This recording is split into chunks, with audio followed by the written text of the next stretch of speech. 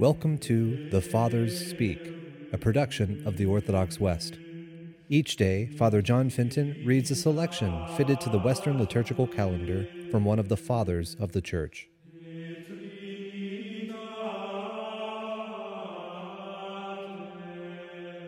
On this Septuagesima Sunday, let us listen to a portion of a homily by our Father among the Saints, Gregory the Great. Look at your conduct, and see if you are still God's workman.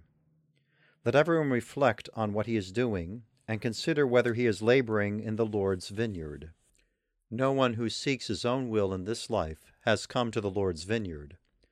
The Lord's laborers are those who think not of their own concerns, but of the Lord's, who live lives of devotion with charitable zeal, who are intent on gaining souls, who hasten to bring others with them to life. One who lives for himself, nourished by the pleasures of his body, is rightly reproved as idle, since he is not striving for the fruit of good works. One who has neglected to live for God up to the last period of his life has stood idle, as it were, up to the 11th hour.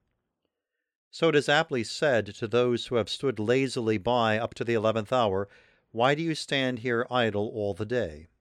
Meaning, even though you have not been willing to live for God in your childhood and young adulthood, at least come to your right mind in the final time of your life.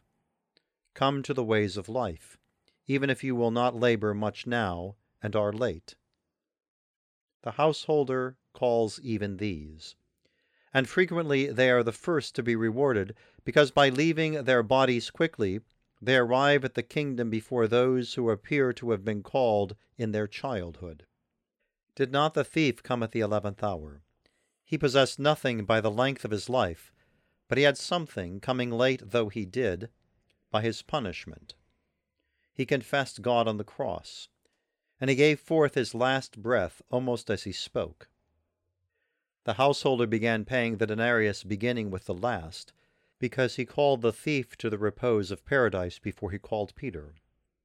How many ancestors we had before the law, how many under the law, and yet those who were called at the Lord's coming reached the kingdom of heaven without any delay.